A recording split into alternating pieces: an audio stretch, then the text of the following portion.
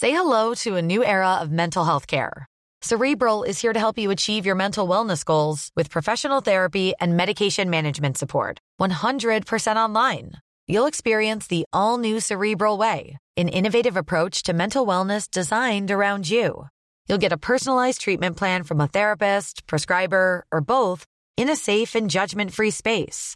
Your Cerebral therapist or prescriber will outline a customized plan with clear milestones along the way, so you can get to feeling your best. With Cerebral, you're not alone in your mental health journey. We're here to empower you to live a fulfilling life. So take that first step towards a brighter future and sign up today at Cerebral.com/podcast and use code ACAST to get 15% off your first month. Offer only valid on monthly plans. Other exclusions may apply. Offer ends July 31st, 2024. See site for details. He kōna ipurangi tēnei nā te reo irirangi o Aotearoa.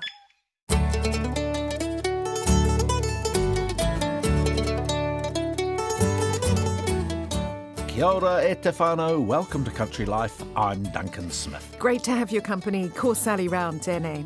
It feels like spring's in the air, Duncan, and it's good to hear a mental health care program for rural people that Leah's been following is able to continue. In the show today, she'll be speaking to the founder of Rural Change, El Perium. We're turning back the clock a decade to when Cosmo was at Erewhon, a Southern Alps high country station where horses play a big part.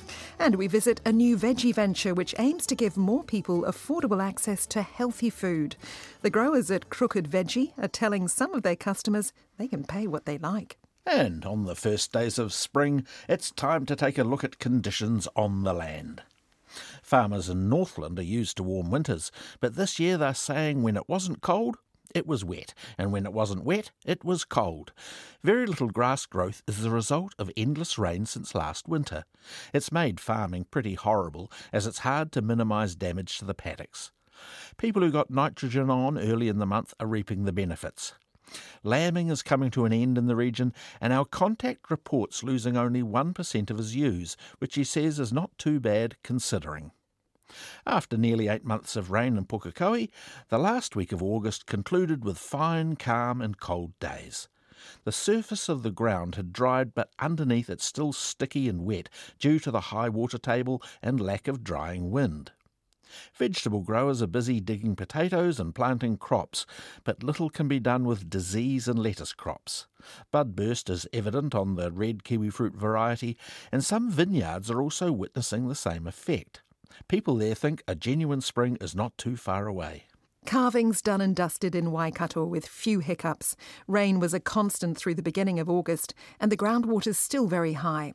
One farmer with 2 concrete feed pads says they've been the saving grace. But the sun's begun to shine and grass is growing, albeit slowly. And as hard as it is to believe, with the wet they've been through, drought could be on the horizon. It's been great weather for calving in Bay of Plenty. It's almost over now, which is a relief for those who've had their head down and bum up for the past few months. Many farmers haven't had a day off or even been off farm, so are looking forward to some respite moving into September. There was reasonable grass growth through August, with a little bit of rain to keep the ground fresh. Our contact says the longest she's gone without rain recently was between Christmas and New Year. It's better than it has been in Te Tairāwhiti, the east coast. There's been normal rain through August, and farmers are praising the weather over the past week, the first long sunny spell in a long time. It's only just drying out enough for farmers to get tractors on farm. Lambing is almost finished, aside from those in the high country who are just getting started. Lamb survival has been good for the month, although there hasn't been much grass growth. August has been fantastic in Hawke's Bay. Fine days and crisp nights have given everyone a chance to really catch up on things that need repairing. Grass is growing, lambs are on the ground, and calving is almost done. Plus, more and more silt and damage is being cleared each day.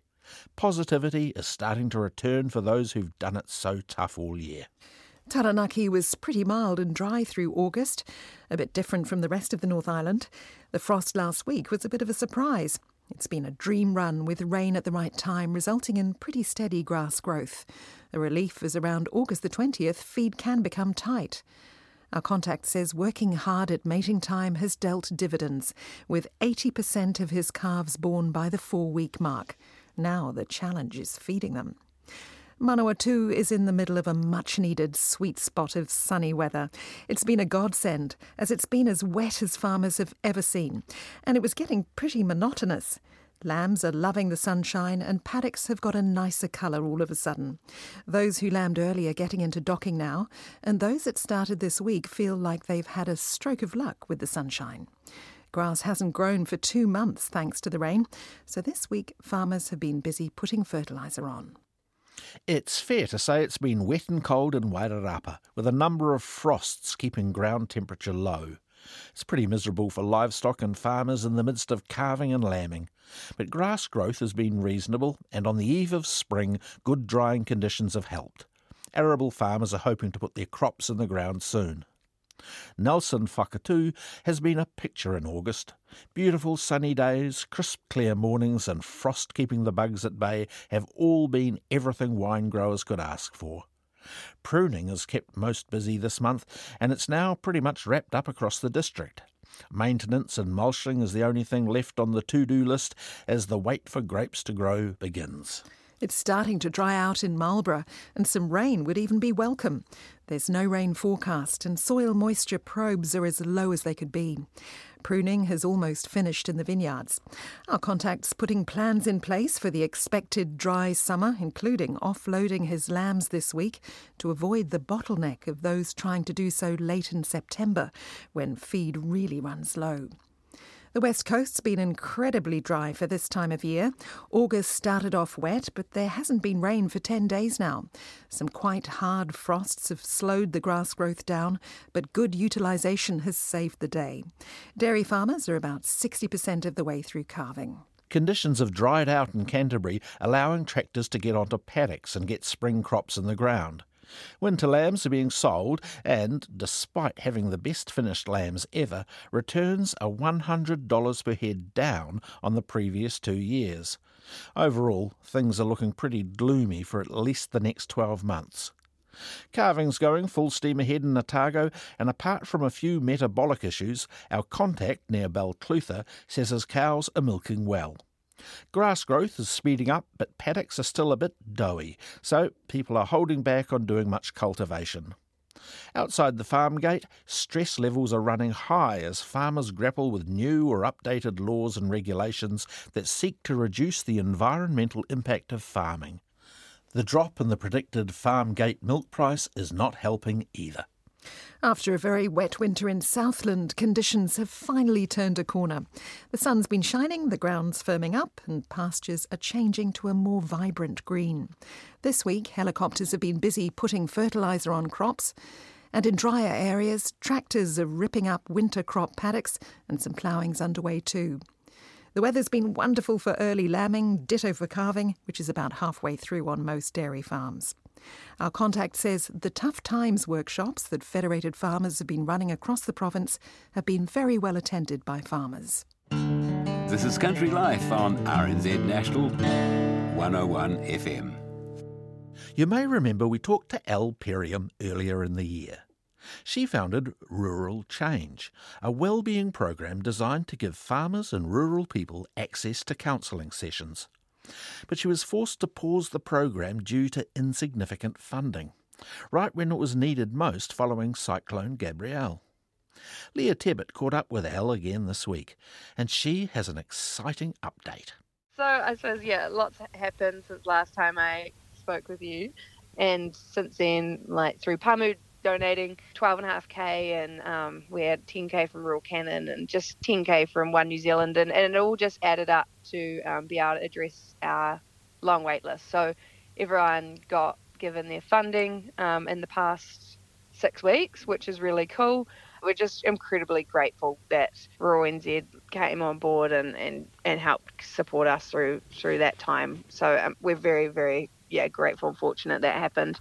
Rural Change is a wellbeing program for farmers where we help simplify them, getting them into health professionals, mental health professionals in a private practice, which cuts down wait lists of weeks on end via the public health system. Public health system's really good. it's just really limited in terms of who you can select and gel with when you're engaging in a therapeutic relationship with someone.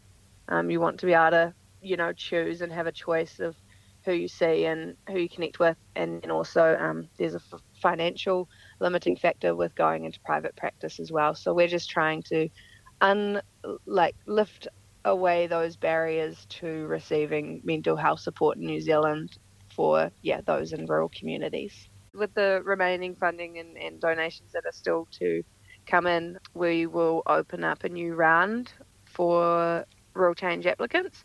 So we'll just have to see how much we have, and then we can take on a new round of people, which is really neat. And we know that from last year's forecast that September, October, we had the most applicants all year, and I don't know if it's something to do with change of season or springtime or the pressure on people before Christmas, but that seemed to be the spike that ended up putting us in a deficit. So I'm really still grateful for what's about to come in and people supporting us through events over the next wee while. We're just kind of preparing for maybe another spike. Because I'm guessing you would have seen a spike maybe even coming into the winter season after the significant rain events that happened across the country as well. Yeah, we did, and very grateful that we managed to address that wait list now and be able to prepare for this next season coming as well. We don't know what to expect, and what we've done is had a little bit of a change up to the program to be able to give this to more people. So originally it was 3 funded sessions, tapped at like $500 per person, just because clinical psychs or registered professionals can be up to $180 or $200 an hour. So we've done is actually changed it where someone that applies now will get the 1 funded session, but they'll also get a personalised health professional guide for their area and for their health goals as well. So we've also found that a lot of people, when we didn't have funding, were emailing us just to be put in touch with practitioners. So a lot of people were wanting to seek the help. It's a matter of simplifying it, and they just didn't know where to go. So that was really special. So just by doing the 1 session and the personalised health guide, now that means we can give it to more people and kind of spread that funding around a bit further. Because with at least the Pāmu donation, that was $12,500, wasn't it? How far does that sort of money go? Around about $100 to $150 per session for a private health professional or psychologist. So we can estimate that would get around about 120 people. Which is really epic. If we're just doing 1 session per person now, that just means we can open that up to more people for sure. Those in rural communities, I mean, that they have got more than just maybe a financial or cultural limiting factors, but they're very far away from cities where predominantly the health professionals are. And since COVID, it's been a really good thing for practitioners is they're being able to offer a lot of online help, and it's been really successful. So a lot of what we offer is potential to see Kiwi practitioners, but just online, so they can actually access it from their own home. And I mean, there's so many stresses that a farmer or someone in rural space endures in their lifetime, and a lot of it is factors out of their control, which can really take a toll on the mind and body. Weather, financials, prices, and getting a bit harder, especially at the moment. There's a lot of financial crisis going on, and even harder to survive in a rural community right now. So if we can help alleviate any pressure at all, that's the least that we can do, really. Elle Perriam, the founder of Rural Change, talking to Leah Tebbit. Every now and then we dip into the Country Life archives, and today we're going back 10 years. It's an early spring day on an isolated property at the top of the Rangitata Gorge. And Cosmo Kentish Barnes is there with farmer and horsewoman Erin Cassie.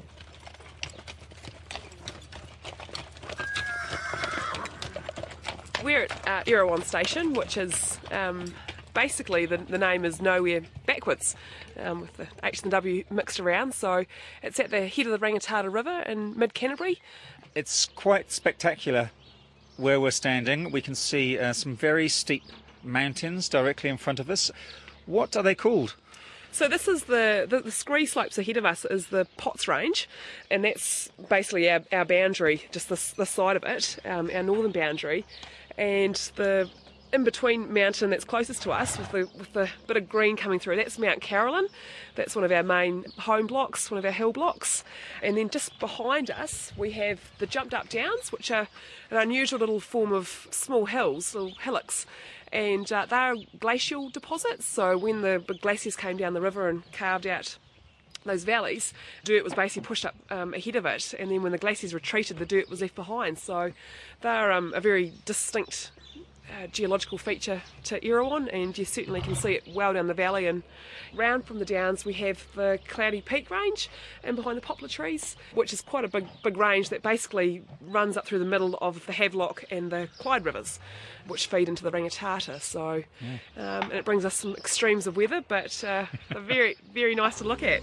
Can you tell me about the farm? How much land do you have and what do you farm here?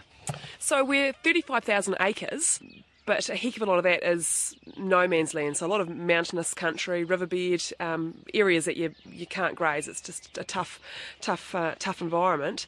So that means we're only a 6,000 stock unit place. So, not big numbers of stock based on the size of the place.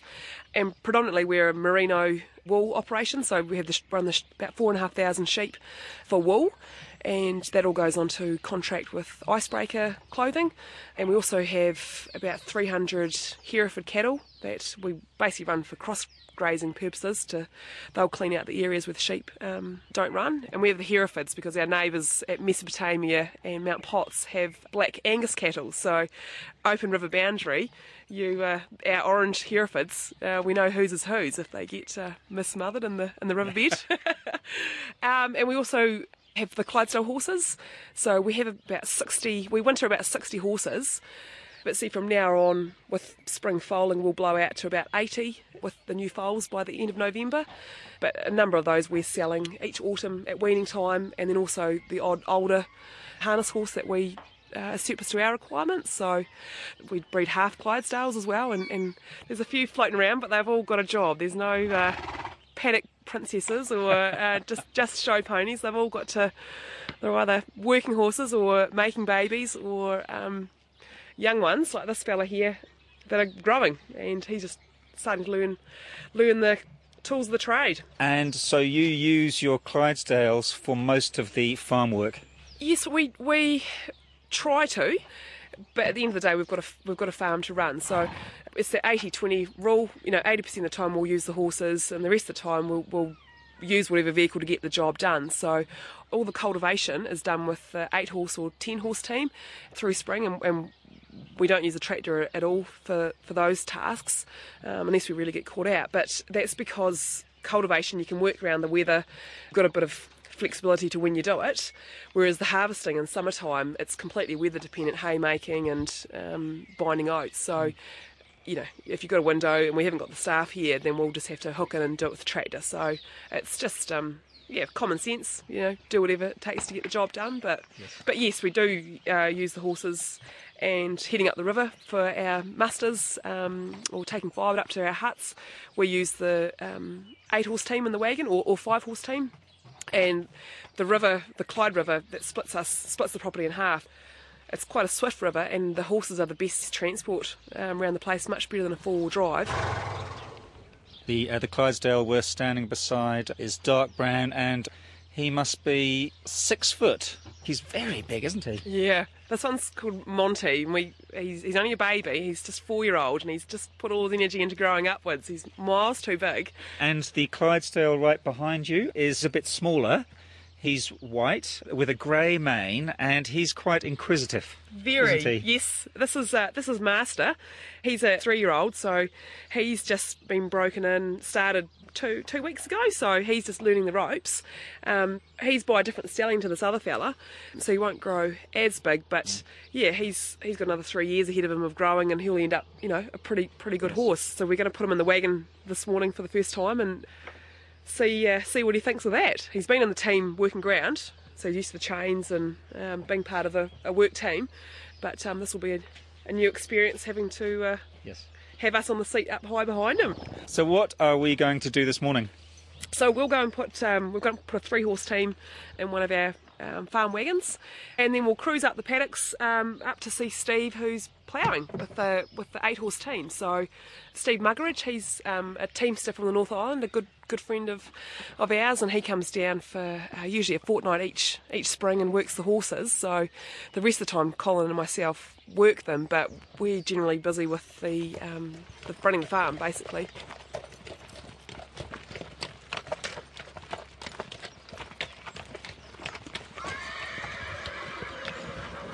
Now we've just got to the shed where there are 2 wagons. A couple of years ago we started doing some tourism trips with the wagons, so being amazing for being the end of the road. We have a tremendous number of people that look at the Lord of the Rings stuff next door at Mount Sunday. That was Edoras and the Lord of the Rings. Oh, put that chain on, Lydia. Oh, that's really sweet. The wagons are about at least a metre off the ground, aren't they? Yeah, nice and high for getting through the water and over the boulders. And the higher they are, the easier they are to pull, and they travel well. So, and if we loaded up the 2 wagons with 30 people, 15 on each wagon, it's it's a good load for them where we go. But climb aboard, and if you're back, up we go.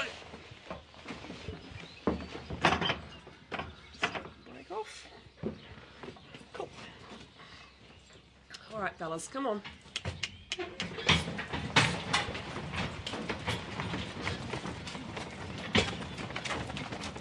That's pretty good. He's got used to having a couple of days working ground, ploughing and disking, and used to the voice commands. All the horses get broken into saddle for riding before we ever do any harness work with them. They do at least a week or 2 in saddle, so he's used to that's a familiar feeling to him. Round warrior.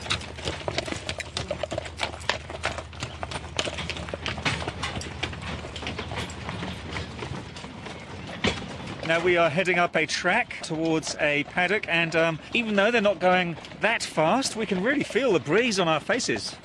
Yeah, it's just picked up again, and the team itself, they actually, it's very deceptive. I'm holding them back here to let the young guy keep up, but they actually move. The Clydesdales are bred to walk all day, and it's quite a dag when we have our hour-long wagon loop that we take most tourists out on, and it's quite hard for them the first half of it, going up the hill and away from home, and they're working.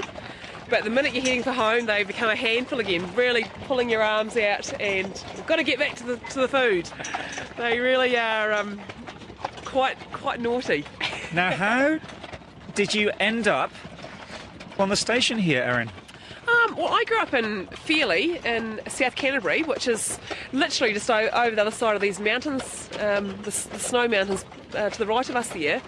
And I was lucky enough to have, I was always horse mad and loved the high country. And while we lived in the township, I spent my holidays and weekends with friends who had a farm similar to this that worked the horses. So that's where I learnt to, we'll go up in here, Lydia. That's where I learnt to drive horses. Whoa. Whoa. Just wait for the go. And then, was always horse mad, and then I went teaching for a number of years, and then was lucky enough to get back into the harness horses again with some Clydesdales and lighter horses, and that's how I crossed paths with Colin Drummond, who owns Erewhon Station. And I've been coming up here for nearly 3 years now, and living here for 2, so it's absolutely wonderful. I really love being able to combine my 2 passions, which is these beautiful horses, but also the lovely scenery. It's I can't describe how satisfying it is to be able to do the work in this place, but at the horse's pace, you just notice so much more than you do in a vehicle. It really is a pleasure. All right, fellas, come on. Colin has been here since 1998. Whoa. And he grew up in, was originally from Motueka, but so he certainly brought the Clydesdales here and has really tried to run the places along those traditional lines as possible, where you go out on your week-long muster and... all right, fellas, come on. working the horses and having keeping things as much as possible as they were 100 years ago. So it's a really enjoyable setup. Come on, Luke. Gosh, our young one wants to go. I'll just stop them guys here while it gets going. Whoa. All right, fellas, come on. We have driven off the track and we're going uphill, and in the distance we can see Steve, and he's doing some ploughing with the Clydesdales. Yes, yeah. So he's got a eight horse team there. So 8 horses we hitch up, 4 in the front row and 4 in the back row. And in the back row he's got it set up with a couple of young ones. And the way that the plough is set up is that the young ones are in there pulling the plough and helping, but they're not actually they're at what we call the light end of the swingle tree. And so they're getting used to being in the team and having the chains and doing the job, but they're not having to pull quite as much as those older horses are. So, but they're getting used to, like this guy has had, getting used to chains around his legs and all the things that a working horse needs to be able to cope with. Yes. This is quite a good hill we're pulling them up. Just it's a gradual gradient, but 3 horses, they know they're working, and this little fella, he might have the goods. Whoa. Now tell me a bit about Steve. Oh, Steve is just a 1 in a million, real cracker of a guy, genuine. The horses love him. He's very kind hands, and he's just got this fantastic laugh and big grin, and whenever you go along and see him, you just can't help but get caught up in that bit of infectious enthusiasm. So this is what he does? Oh, yeah, it's his job? Yes, yep. He also does some, working on dairy farms and bits and pieces to, help pay bills, but this is his great love. So he's, a lovely guy, and we're really lucky to have him as a friend. All right, fellas, come on.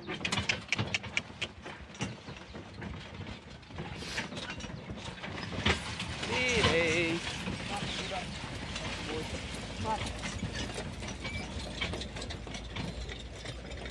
Okay, Connor, get over. Get over, Connor.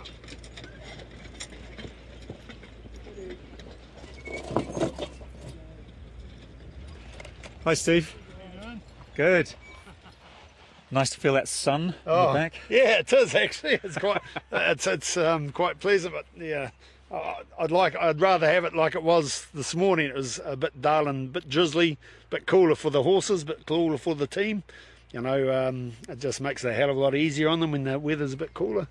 Wind is draining, isn't it? Well, yeah, the wind really, is very draining, yes. not only for you, but the horses as well. Yeah, just look like how the sun's, bit of clouds gone over the sun, like this would be bang on, really.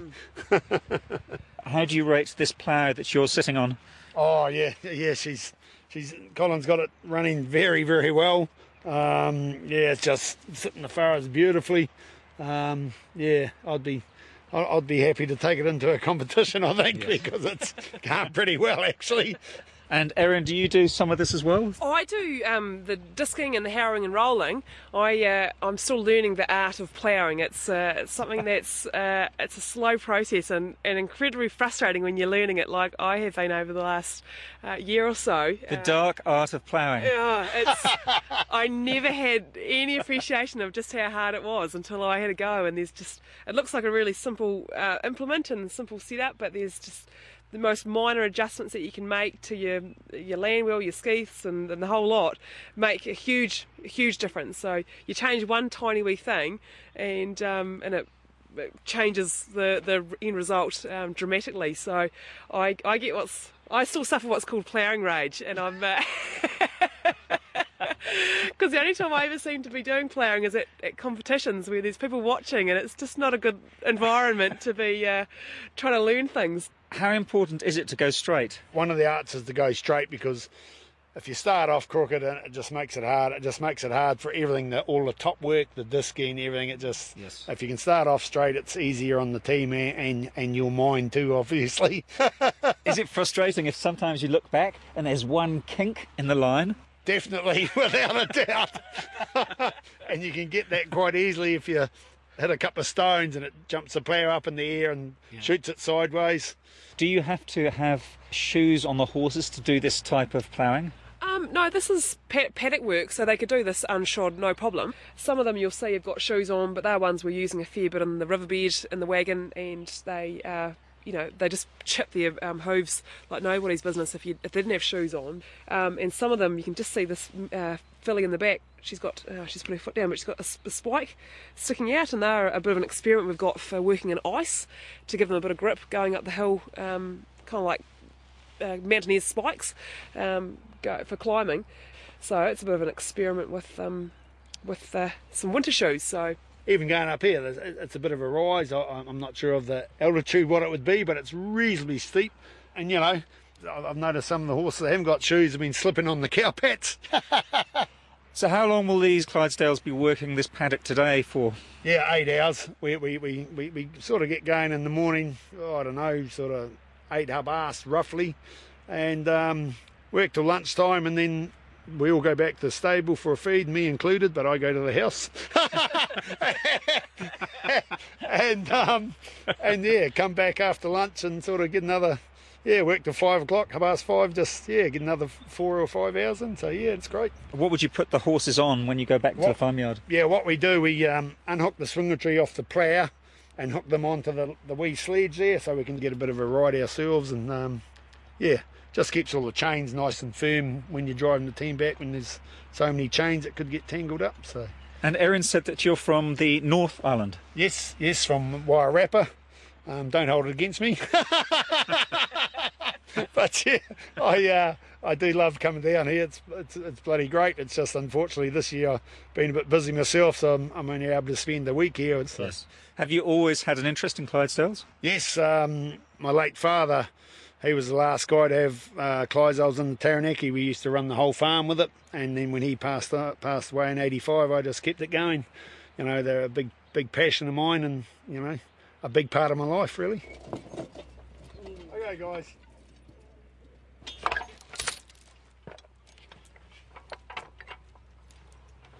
Steve and Erin are unhooking the plough.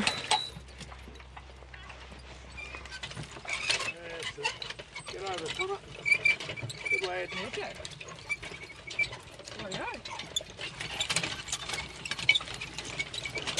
Ooh, you want to jump on? Yeah. Ooh, whoop. Now I am going back to the farmyard with Steve and his team of 8 Clydesdales, and we're on a sledge that works quite well, doesn't it, on the grass? Yeah, it does. Yep, it certainly does. Just like I was saying earlier, it gives the horses a bit of weight to pull, save dragging all the chains and getting them all hooked up everywhere.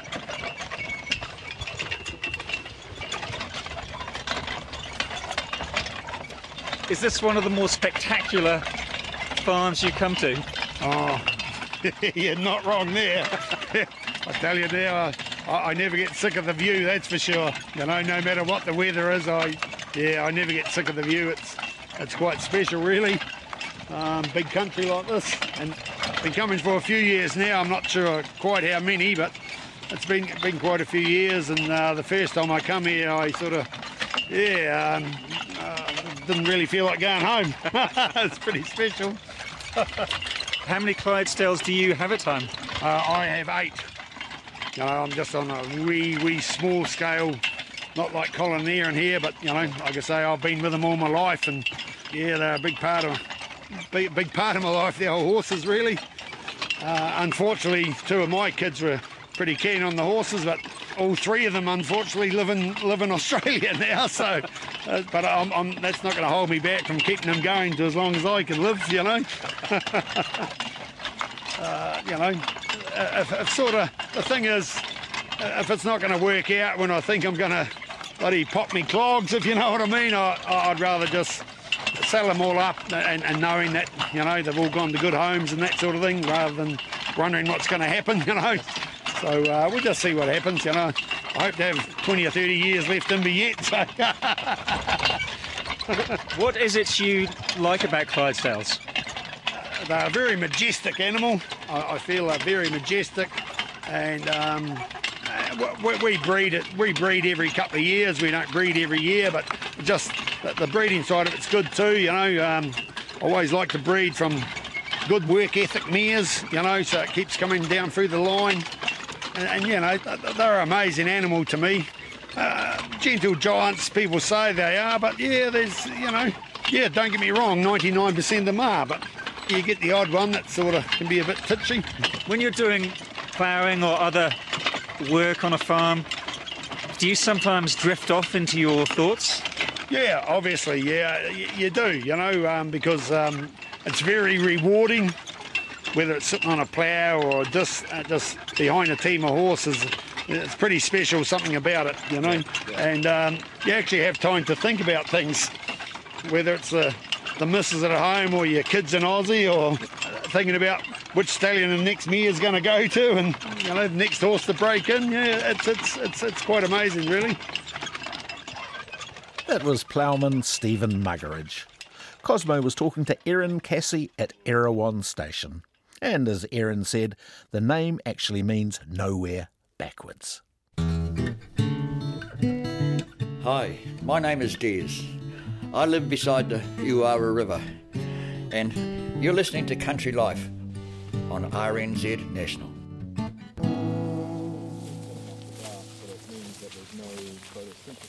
What do you do if you don't have any capital, but you want to get into food production?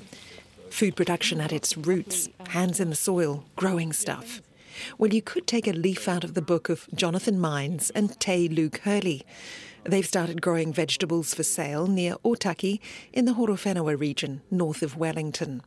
Their business plan is unconventional in many ways, noble even. They have no capital, no land of their own. And get this, they'll allow some of their customers to just pay what they can.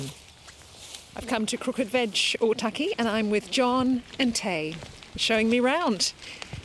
We've been here for about, 4 months, and we have about 400 metres worth of garden space, producing a little bit of food, but only at the beginning stages.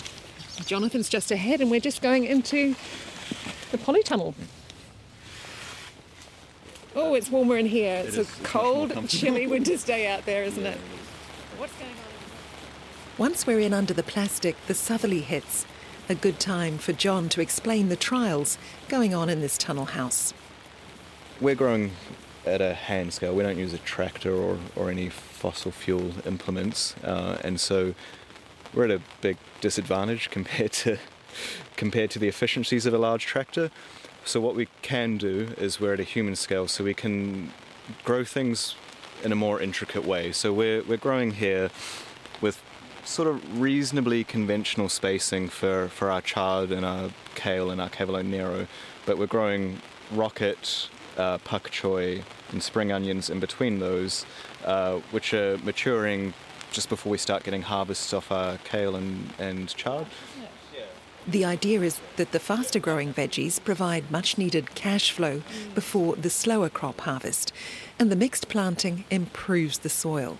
When we're on a small acreage, that's 2 months where those beds are not producing an income. So if we can take an income by selling 30 bunches of pak choi off that bed before we're taking a harvest, that bed is more productive.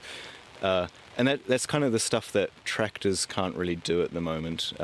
Not using a tractor is partially a choice to stay away from fossil fuels. It's also, we don't have any capital, so that's a big issue. Yeah, it's a big issue. So doing, we've got to find ways to be smarter doing it by hand. The pair behind Crooked Veggie were city kids. John grew up in Christchurch and Nelson and has worked and tutored in film.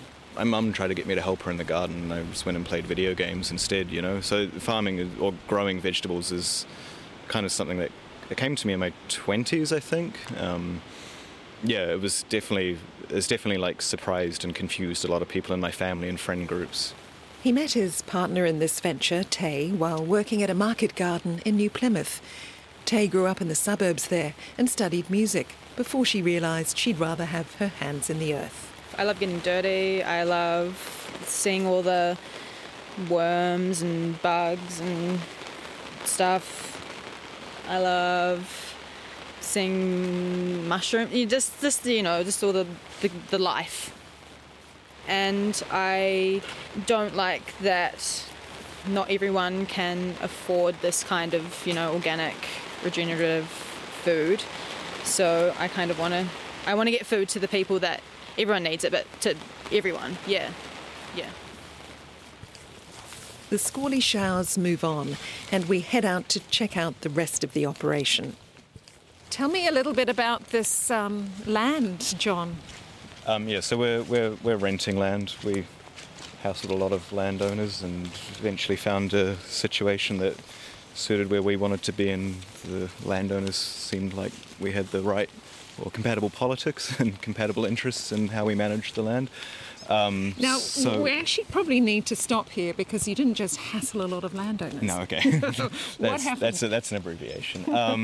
We couldn't afford to buy land, so we needed to find. And we suspected that around New Zealand there's enough people with far more land than they need, sitting unproductively, and it could be used in better ways, whether that's in sort of environmentally motivated vegetable production, or if it was being put back into native trees, or if it was being put back into wetland. So there's a lot of people who have more than they need, who don't necessarily have the ability to manage it.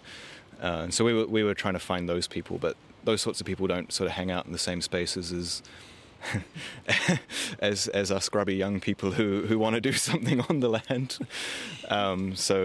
So we put word out amongst other growers we know, just kind of all of our networks. We made a spreadsheet of everyone we knew who might have a connection to better land. We also put word out through Organic Farm NZ's Facebook page and a group called Village Agrarians, who have a website which has a land matching directory for people looking for land and people with more land than they need. And here we are. Yeah. You now have a patch of land out here near Ōtaki. Yes, yep. The owners have 10 acres. They're managing about 9 of that is split between an organic pear orchard, a heritage rose nursery, and then they're rewilding a wet patch into natives. So maybe a quarter of the property is being replanted in native trees. They don't have a plan for what was happening on this paddock. And so when they heard we were looking for the bit of land, they were like, oh, maybe you could do something with this little patch on the corner of our property. And how big is it? It's just under an acre, so about 3,900 It used metres. to be an old orchard. We're moving towards the main growing area, some of it under tarp to kill weeds and prepare the soil for spring planting without the need for tilling. And John explains the philosophy behind their unconventional veggie box plan. I guess our dream, and we're not putting all our eggs in this basket, but the thing that we're trialling in the spring is a pay what you can CSA. So basically that looks like a veggie box. CSA stands for Community Supported Agriculture. So within Ōtaki we'll be distributing vegetables on a weekly harvest. So people will take a share of our weekly harvest and commit to taking a share of that for 13 weeks over that season as our trial. And we'll have a suggested price of what we need to cover our costs, but we're allowing people to pay what they can. And so the idea behind that is everyone deserves access to healthy, fresh food that's grown in a way that doesn't destroy our environment, because we have to be growing food in a way that doesn't destroy our environment. Is it the case that veggie boxes, you think, are expensive at the moment? Are they only accessible? I actually don't think veggie boxes are that expensive at the moment. I think supermarkets are pretty expensive for what they're offering. Like, you can get an organic veggie box at a price that's pretty competitive to the supermarket, and it's seasonal, higher quality food, and you can know where your food is coming from. Even then, like, if you're a low income family, everything's crazy expensive at the moment. That's probably more to do with our housing costs than anything, but that's a whole other political conversation that I'm not qualified to talk about. Pay as you can. Yes. It sounds like a noble idea. Is it going to work financially? We'll find out. We'd like to think it can, but as I said, we're not putting all of our eggs in that basket. We do some we will be doing some conventional wholesale and have a couple of other outlets as well. If it works well, then our dream is for that to be our entirety of our outlet is local veggie boxes on a pay what you can model. And so we're asking, I guess when we do that, we're asking for a fair bit of community buy-in, right? Ōtaki's a mixed crowd. There's a bunch of people of means who've retired here, and there's a lot of there's a really large income gap across Ōtaki, and so we're asking people, if you're able, maybe you could pay a bit more and support one of your neighbours or one of the other people who's involved in getting veggies from this farm, as a means of spreading mutual aid. You may think it sounds pretty out there, but John says it is being done elsewhere.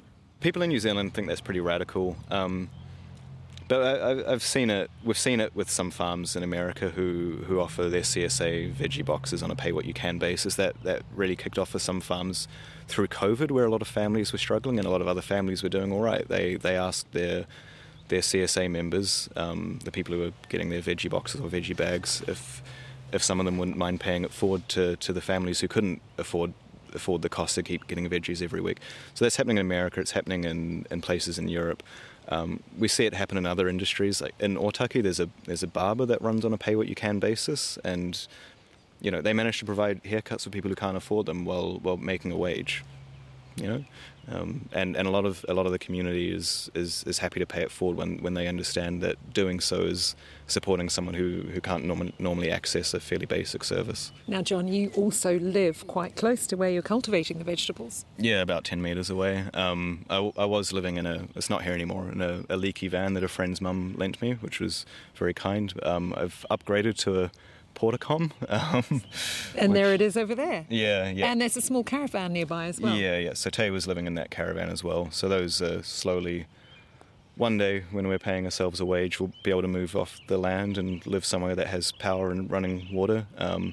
At the moment, it's quite good to be close to the project. I suspect in a year or two I'll probably be a bit tired of waking up and looking at all the work I need to do. But yeah. You're obviously really committed to this project, Yeah. Because it doesn't look that comfortable for a start. No. But I mean, I have a little bit of solar power now. I can charge my phone and run the lights if it doesn't rain for too many nights in a row. It's getting there. It's getting more comfortable. You've set this up as a registered charity. Yes, which is a slightly funny legal structure, but New Zealand we don't have a legal structure for social enterprises, so it's sort of the closest we can get. And so we've done that.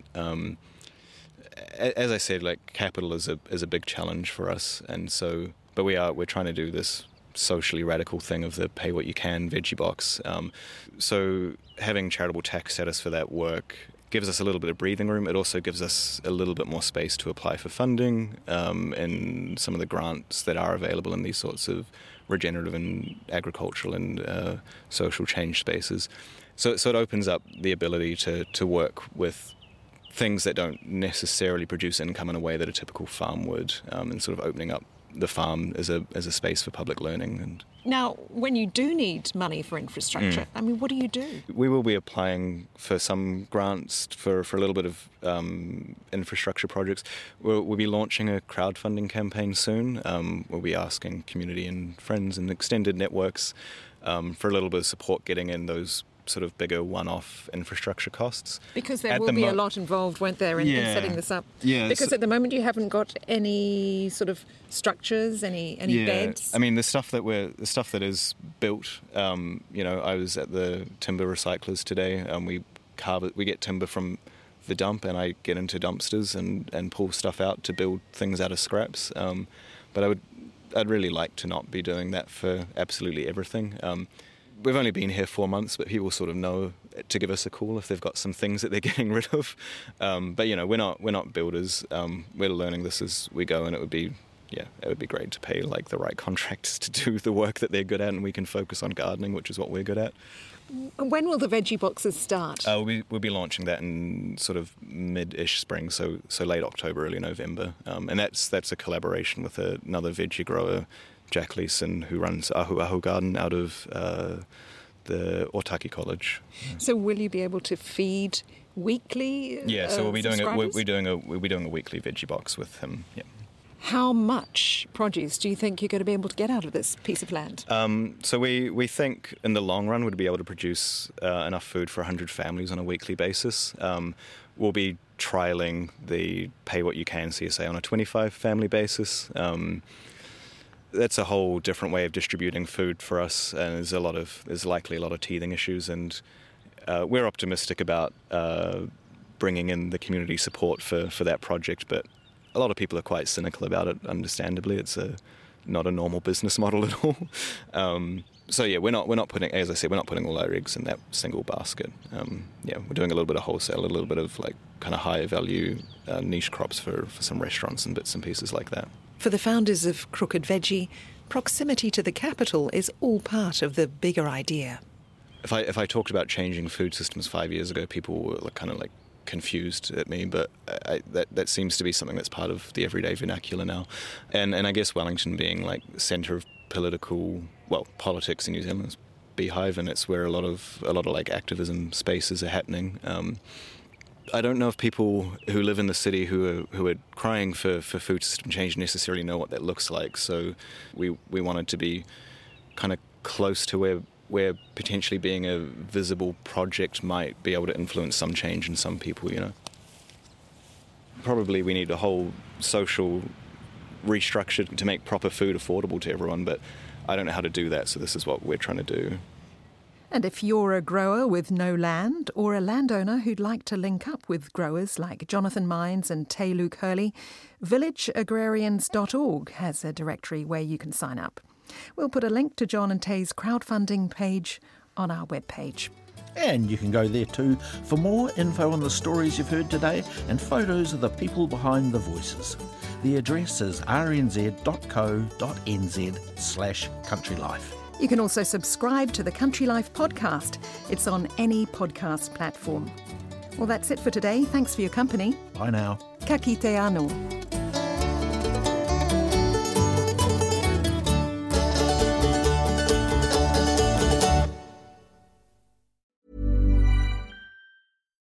Botox Cosmetic, out of botulinum toxin A, FDA approved for over 20 years. So, talk to your specialist to see if Botox Cosmetic is right for you.